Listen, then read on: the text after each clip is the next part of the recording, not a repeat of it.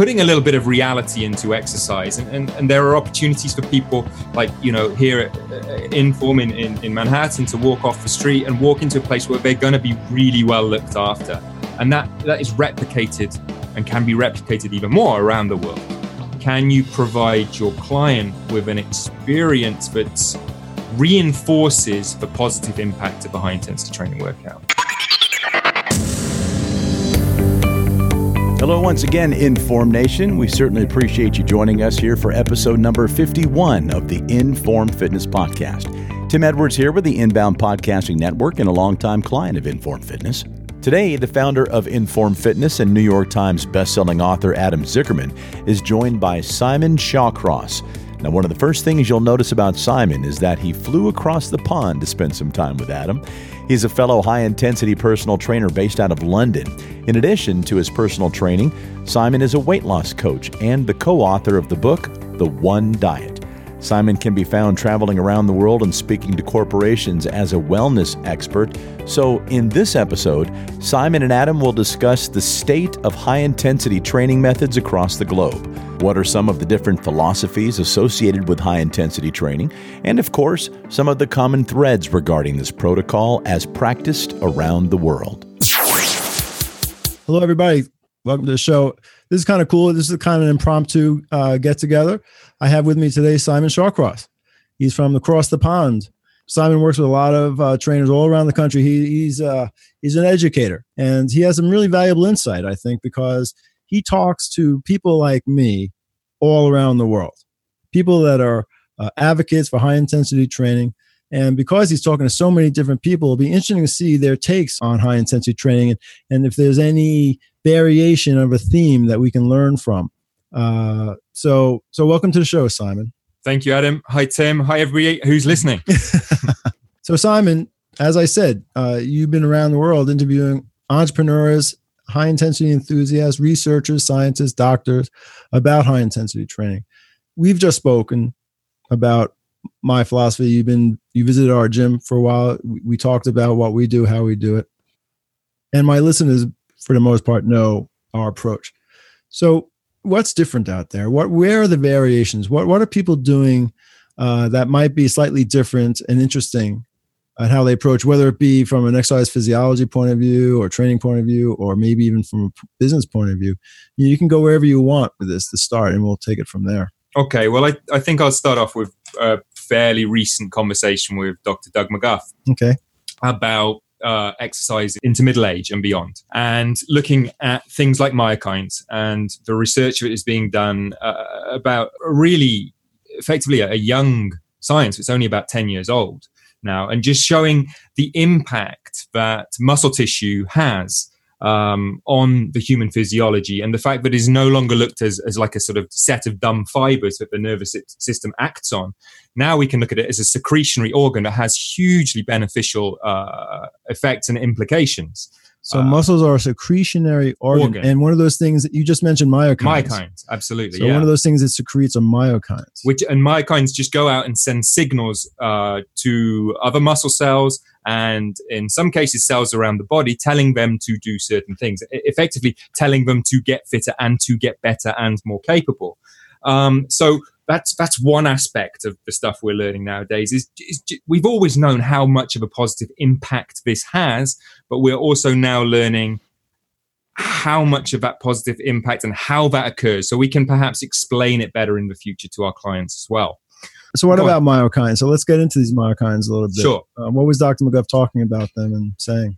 Effectively saying that when you cause the release of myokines, what you're doing is you're sending this very strong signal to the body, to certain organs, to get stronger, to get more capable, to send in some situations an anti-tumor message. The myokines have been shown to have a positive impact on certain cancers. So it really is how the human physiology responds to strengthen an exercise at a cellular level. Mm-hmm. Okay, so we come from the high intensity, both of us, we come from a high intensity training community. And I'd say in the past, this community has been quite rigid sometimes about what exercise is. And probably that's a very understandable reaction to kind of what goes as being fitness out there in the wider world. Right. Because, anything you can throw at a wall and sticks gets promoted and sold as exercise out there. And if you go out and your purpose is to go and have fun, fine. But we also know that to create a really positive physiologic adaptation, we want the intensity to be high enough. And if we're going to make the intensity relatively high, we also want to do it safely. So we have longevity behind this. And I think what we've been seeing is that people were too rigid about high intensity training in the past, and people within the industry are really can be focused on the minutiae and arguing and infighting about the minutiae a little bit too much.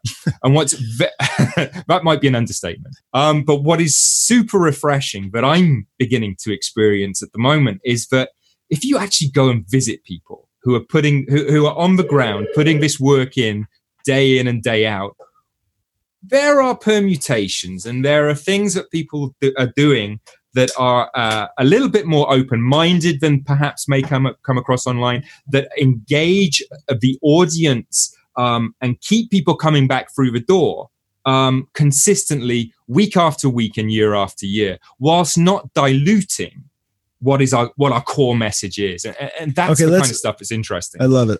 Okay, so before we start getting into the variations that you're referring to and the open-mindedness that you're referring to, and what you're noticing is people becoming less rigid from those core principles that are out there. Let's talk about those core principles first, and what a rigid protocol might look like, and then we'll expand from there.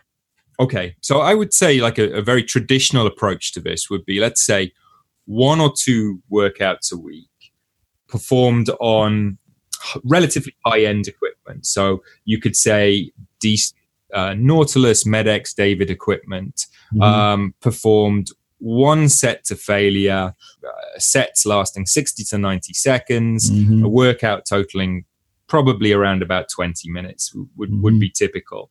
And that's it. So a person walks in off the street, performs that routine with a trainer. They might stick to a very rigid tempo or cadence during that time as well. So the person might say it's imperative that you move up in 8 seconds and move back down in 8 seconds on it, or on every exercise, and to every individual who walks through their door.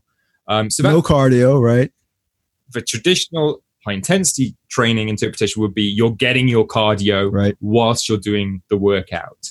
What I'm seeing now with some of the places that I'm visiting is, let's take that example of cardio, is that people are incorporating a more traditional cardio modality into the protocol too. So they might have somebody on an exercise bike or a cross trainer, or even a recumbent bike or a treadmill, if it's appropriate, and performing high intensity style interval training on the bike, or exactly. And so they're not doing steady state necessarily. No, not necessarily. I'd say in the gym environment, that would be pretty much a no to the steady state stuff. They wouldn't within have the high intensity training. Yeah, community. They wouldn't have somebody come in and sit for park their bum on the treadmill for 20 minutes or on the bike for 20 minutes. So they're doing intervals. They're mixing intervals. Exactly. Yeah.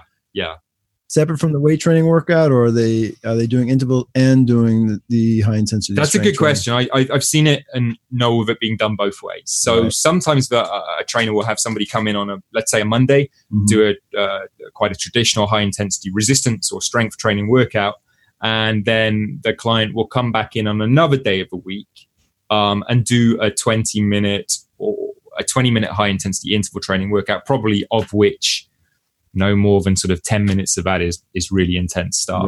Right. So what are you finding out as a rationale? So why are they deciding to break away from the rigid original? I mean, let's say, the way Ken Hutchins originally laid it out. Ken Hutchins, for those who don't know, he pretty much is the architect of the slow high intensity training movement. He named it super slow. It's basically lifting 10 seconds up. Originally it was 5 seconds down because machines at the time had a little bit more friction than normal. Now that machines have less friction, a typical super slow protocol might be 10 seconds up, 10 seconds down. No room for any types of steady state cardio, stretching, flexibility, balance, none of that stuff. And the way Simon described it, it was just 5 or 6 compound movement exercises to muscle failure, 1 set, and you're done. Yeah. So back to the question, what is the rationale? What has been the rationale for people kind of moving out of that dogmatic idea? Well, I think it's probably a twofold. One would be that people enjoy that kind of intense cardio, if we're going to call it that. Mm-hmm. And there is a demand for it too. So you could be ultra strict in saying, my facility only does high intensity strength or resistance training. Mm-hmm. And you could educate your clients, people who walk through your door, saying that's all we do here. And you might find that some people don't come back because they are looking to engage in something like this. And if, as a trainer, you can apply this modality safely and effectively, mm-hmm. or perhaps more safely than you could do, or with a higher degree of respect than might happen at other facilities, then why wouldn't you? And it can serve mm-hmm. a purpose too. Is it going to give you anything dramatically more than performing high intensity resistance training alone? No, I don't believe it would right. do. But I think for certain people, it's very appropriate because it helps them engage their physiology in a way that they find quite natural to do. And it gives them another physiologic and psychological challenge, which is of value. And I think you can't take the individual psychology out of the workout. There is always going to be that aspect. And if you're not tailoring to a degree, your workouts to your client, even within the resistance training side of stuff alone, then you're mm-hmm. not doing the best you possibly can for that individual. Now, it is a little bit it's probably the only exercise realm, our realm, where it's controversial to say you might add in some high intensity interval training cardio. Right. But I know that's something you've been doing as well here, right? Yeah, I've been definitely introducing for certain individuals high intensity interval training for sure. And I asked you if it's mixed in during the workout or is it a separate thing, because I know what we're doing and I was just curious. And I've heard of it both ways. Yes, and we do it both ways as well. I find myself using the high intensity interval training with the types of people that don't seem to have a pulse.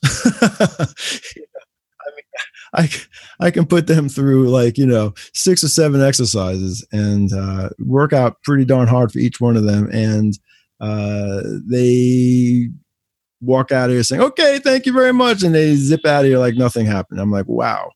If I did what they just did, I'd be on the floor like a puddle. But for some reason, I get them on that bike and I do 20 seconds hard as you can on, and then a minute off, and then I do that 2 or 3 or 4 times. And now I'm peeling them off the floor, which is what I want to do. And so normally I'm incorporating it with their workout, within their workout. I also do a variation where... Do you do that before or after the strengthening portion? I do it after the strengthening portion. I want them to put as much as they can into the strengthening portion and stimulate those muscles for muscle growth.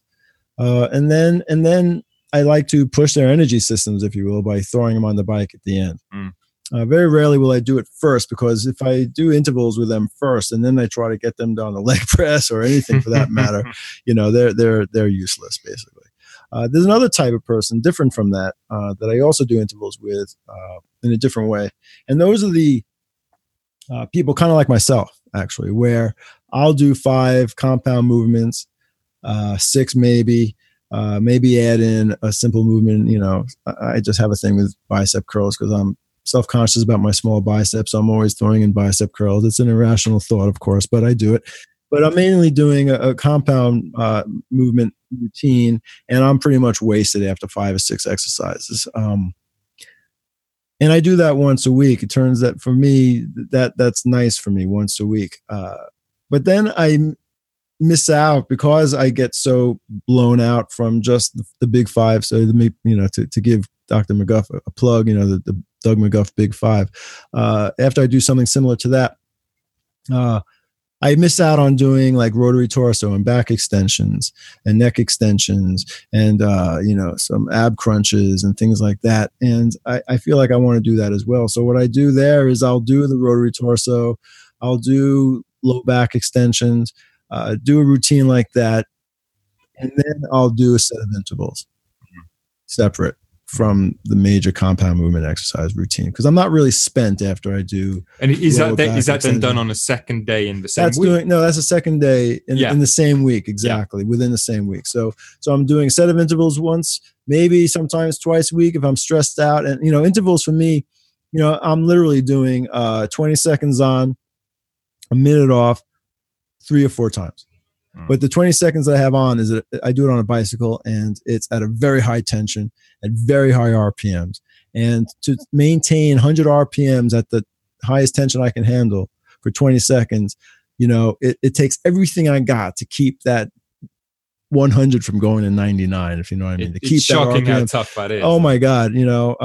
It seemed the first 20 seconds, pretty easy to keep it above 100. But, if I keep that same tension a minute later and I do it again, wow. I mean, after 10 seconds, I'm already fighting to keep it above 100 RPMs. And then the third and fourth time I do it, probably the last 10 seconds of each of those, I'm like at 95, 98. So bleeding off. And the bicycle's rocking back and forth. I am like putting my whole body into it. Horrible form at that point, And when I'm done with it all, it's so much pain, and I'm gasping for air. That relieves a lot of stress for me, quite honestly. I'm with you on that. I recently set myself a challenge of running at 800 meters fast as I can, and I've just started doing this. I'm working my way up. What I had forgotten is how long a distance 800 meters is when you're trying to run at your maximum capacity for that length. And for me, that takes me around about 3 minutes, and that's like pushing it like that is hard. And then, so what I'm doing is... What is 800 meters? About a half a mile? We're Americans here. 800 meters. What's the conversion on that? I don't know. That's about exactly half a mile. Pretty much exactly half a mile. Well, you said 3 minutes, and, all right, good. That's pretty impressive. Half a mile in 3 minutes. Well, it is. I'm looking to get under 3 minutes. That's my goal. So what I'm doing at the moment is breaking that down into smaller portions. Exactly. So I'll do a minute and a half, take 2 minutes off, do another minute and a half, look to get that pace up as high as possible, and then I'm going to conjoin those back together again. But what there is, and I get from that, is a bit of a rush and a bit of pleasure of using my physiology at its capacity in a different way from resistance training or strength training. Do you still call it exercise, or do you call that recreation, out of curiosity? Because we in our traditional mantras and dogma, right, we say that running is really a recreational pursuit and doesn't have the exercise value as high intensity strength training does. Okay, it seems like we've brought up Dr. McGuff several times already, so I'm going to bring it up again. Let's do that again. Because he's got some great perspectives. Hey Doug, if you're listening to this, you got to give me some plugs too.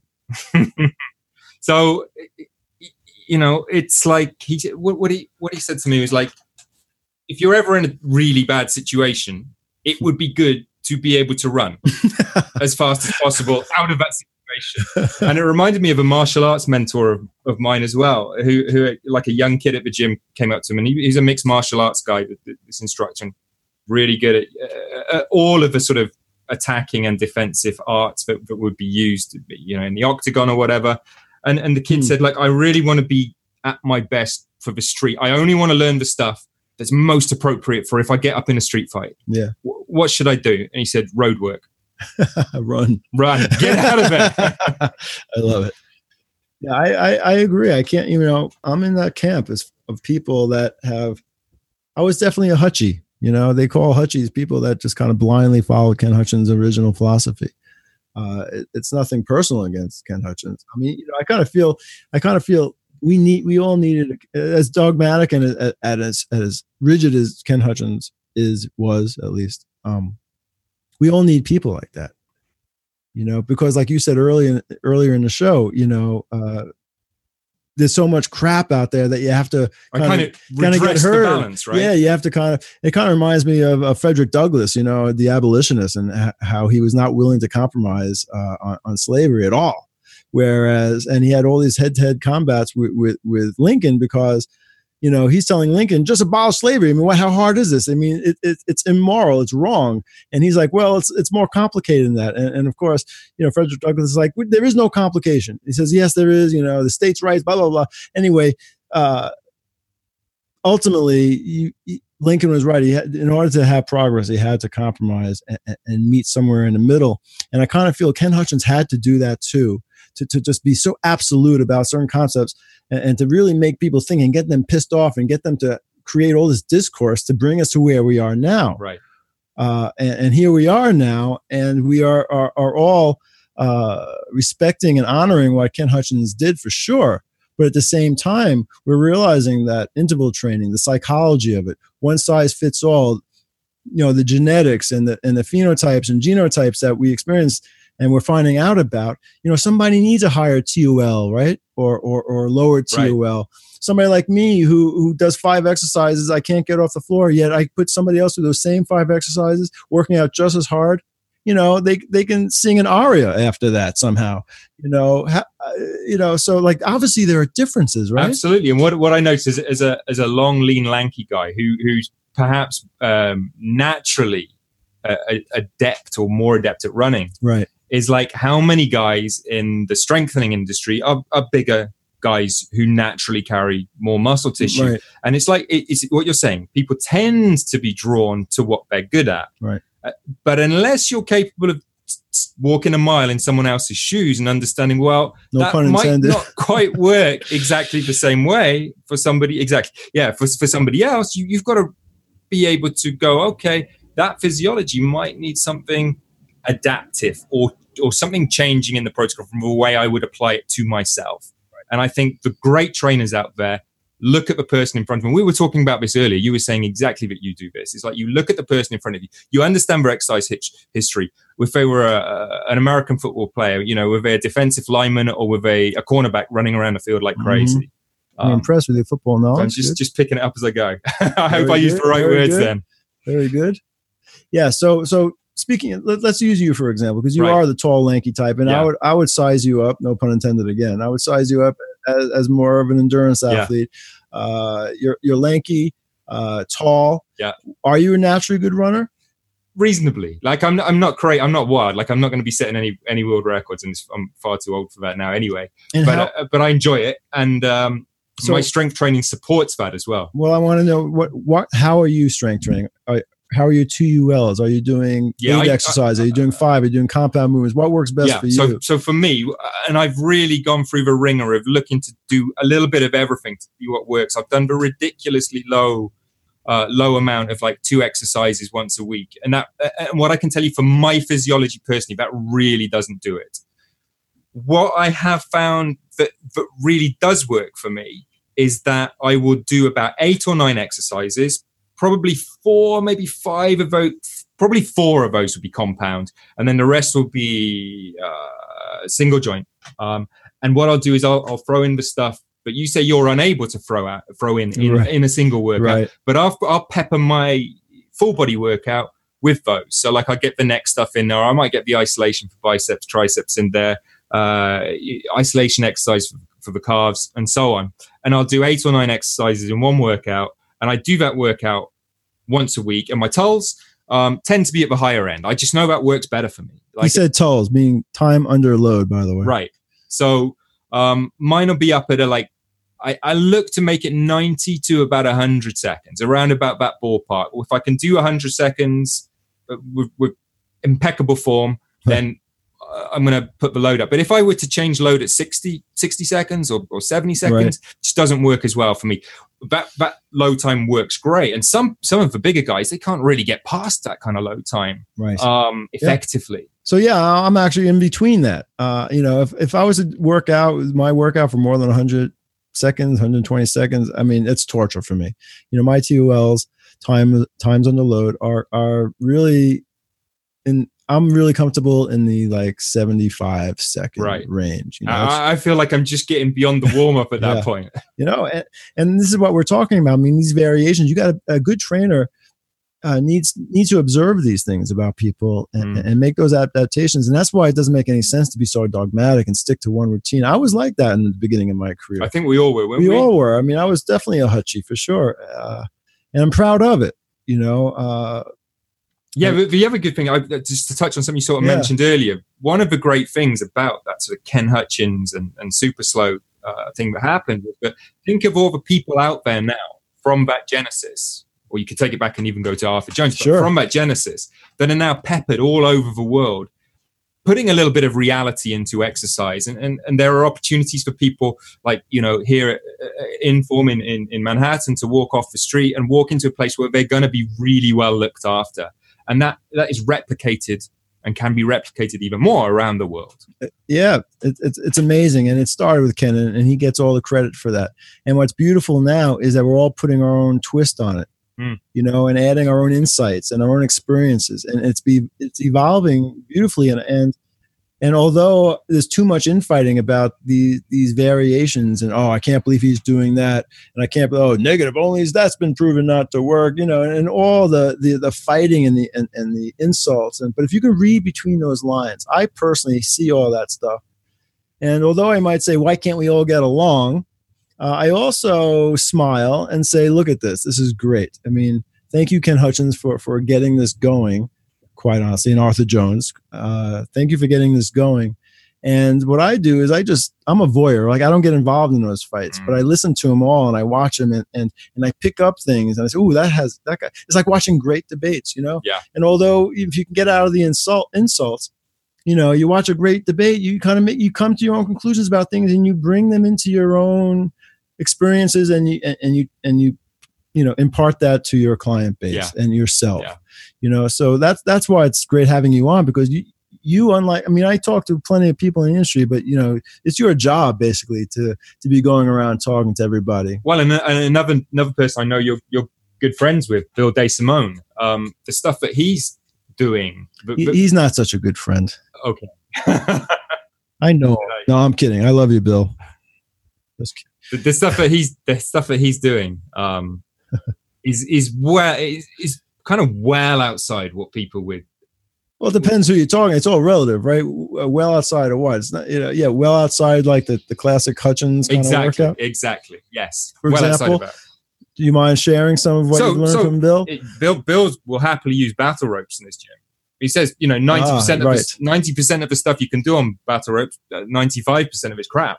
Don't do it. You're going to injure yourself. Right. But he's isolated what he thinks is the approach to you with the battle ropes. And it keeps people engaged. And you might have young athletes coming in through the door who want to engage. They see the football players, the MMA guys doing this kind of sexy looking hardcore stuff. Yeah. And if he can draw out a little bit of that actually works and is not dangerous and will keep the client engaged, what's not to love about that? I get it. Yeah, for the same reason, we don't have those in our gym, and I don't think we ever will. But we have, along the same lines, though, we have TRX straps. And we use TRX from time to time. We're doing chin-ups and regular stuff like that, body weight work. We're doing bird dogs and floor work, and we're borrowing from other disciplines like Pilates and yoga. Yeah. And again, we're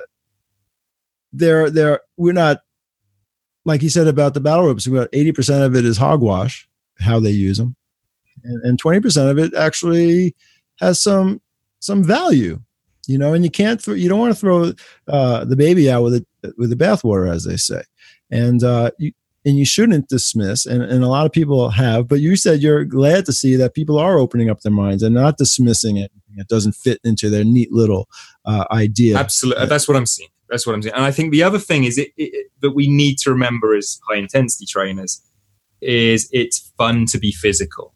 Mm-hmm. Like if you started to create this better engine, this better motor, with people who come in through the door who are pretty dysfunctional physically, maybe to start off with, you don't want to deny them the opportunity to be physical in that physicality, in that body that you've created now. Right. It's like, you want to fire up the engine. You want to nurture that. You want to inspire them to use their new strength. And again, you warn them and you caution them and you say, listen, and you go through the exercise versus recreation, and I want you to use your body now that you are strong enough to use it and play your sports. But let's put things in perspective and context. And I think it's all good. I think it's the thing that this is where the high intensity stuff is really important, is that the strength training itself doesn't get diluted too much. It's like that's the underpinning of all that success in the physiology is high intensity, safely applied resistance training. And we don't want to dilute that aspect of it. You don't want people doing crazy wild stuff trying to build their muscle tissue on a balance ball or just ridiculous things you occasionally see on YouTube if you ever spend any time there. Yeah. I do, just because I have to sometimes. So Simon, to change gears a little bit, as you know, I wrote Power of 10, and the Power of 10 has the 3 pillars: exercise, rest, and nutrition. And the rest part is not just about sleeping. Rest part is also about relieving stress. And I was wondering, one thing that I've noticed is changing in our industry is that a lot of the practitioners now, and I think for the better, are incorporating a lot more of the meditative breathing techniques that would speak more to the rest and recovery aspect of working out. And are you noticing that that's changing a little bit? Because, back in the day, meditation, breathing techniques, that was kind of just poo-poo. Just don't work out, more than once a week or twice a week. And that's considered rest. But rest now is a lot deeper than just that. Yeah, I think, and the recovery side of the picture is in many ways as important or more important than the training side. You've got to obviously you've got to do the training, but that recovery side, it can be influenced, and sleep is super, super important. You've got to be getting good quality sleep, but there are other things, as you've rightly said, that you can be doing to enhance your recovery from intense resistance training. Because I've got it to hand personally, things I like to do is to go out for a very calm walk first thing in the morning on the trails in a meditative type of way. So I'm just walking around, pondering my day ahead of me before the stresses of the working day start.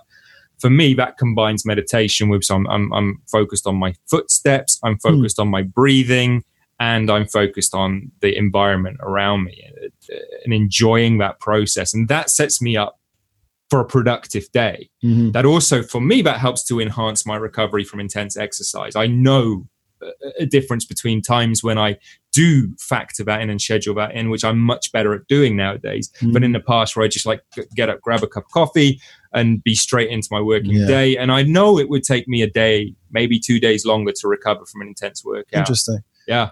Now that's your personal experience, anecdotally. I mean, are you hearing any of that outside of your personal experiences? I mean, along with all your peregrinations, are people kind of saying the same thing to you? In the wider picture, yes. I think there are now more facilities that are starting to be open-minded to being inclusive and including other aspects. So they might have somebody who's doing massage therapy on site. They might have somebody who's teaching sort of perhaps a meditative type of yoga on site. And these things are contributing to the client's overall wellness.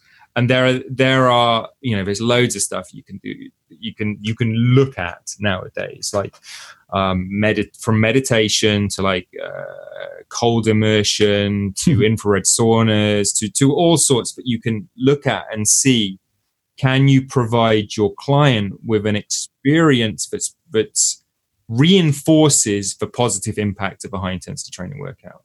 Yeah, and to me, that is really what the rest and recovery message is really about. It's not just getting good sleep, which of course is obvious, but putting you on that path, that right path, that mental clarity, the ability to recover faster. I'm glad to hear that. And I think I think what's been missed perhaps is it matches really, really well with high intensity resistance training, because when somebody gets past their first, 10, 12, 20, it takes different amounts for different people, 20 sessions.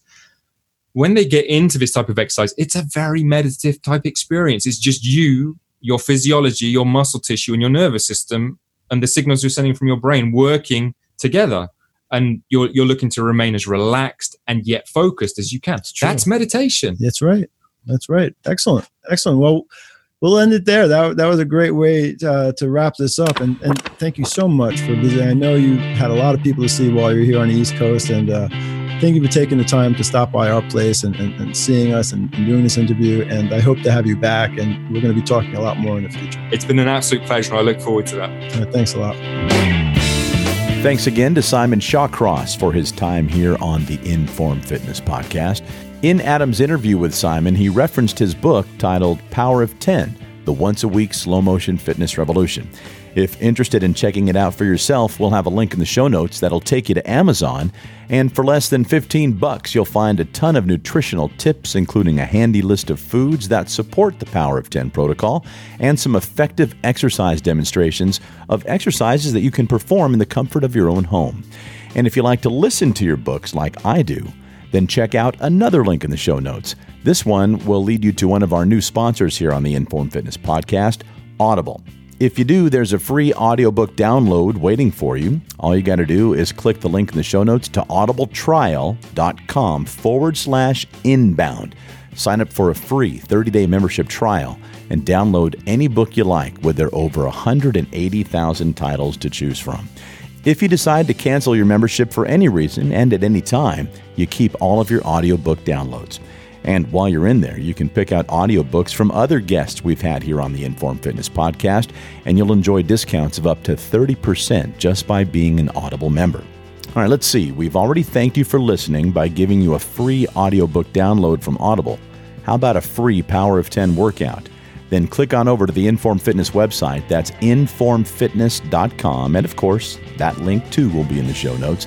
And then once you're at the webpage, you'll find a free slow motion high intensity workout waiting for you. Just click the Try Us Free button right there on the homepage, fill out the form, and pick your location. It's as simple as that. You can experience a free full body workout that you will complete in just 20 to 30 minutes. Thanks again for listening. And for Adam Zuckerman and Mike Rogers of Informed Fitness, I'm Tim Edwards with the Inbound Podcasting Network.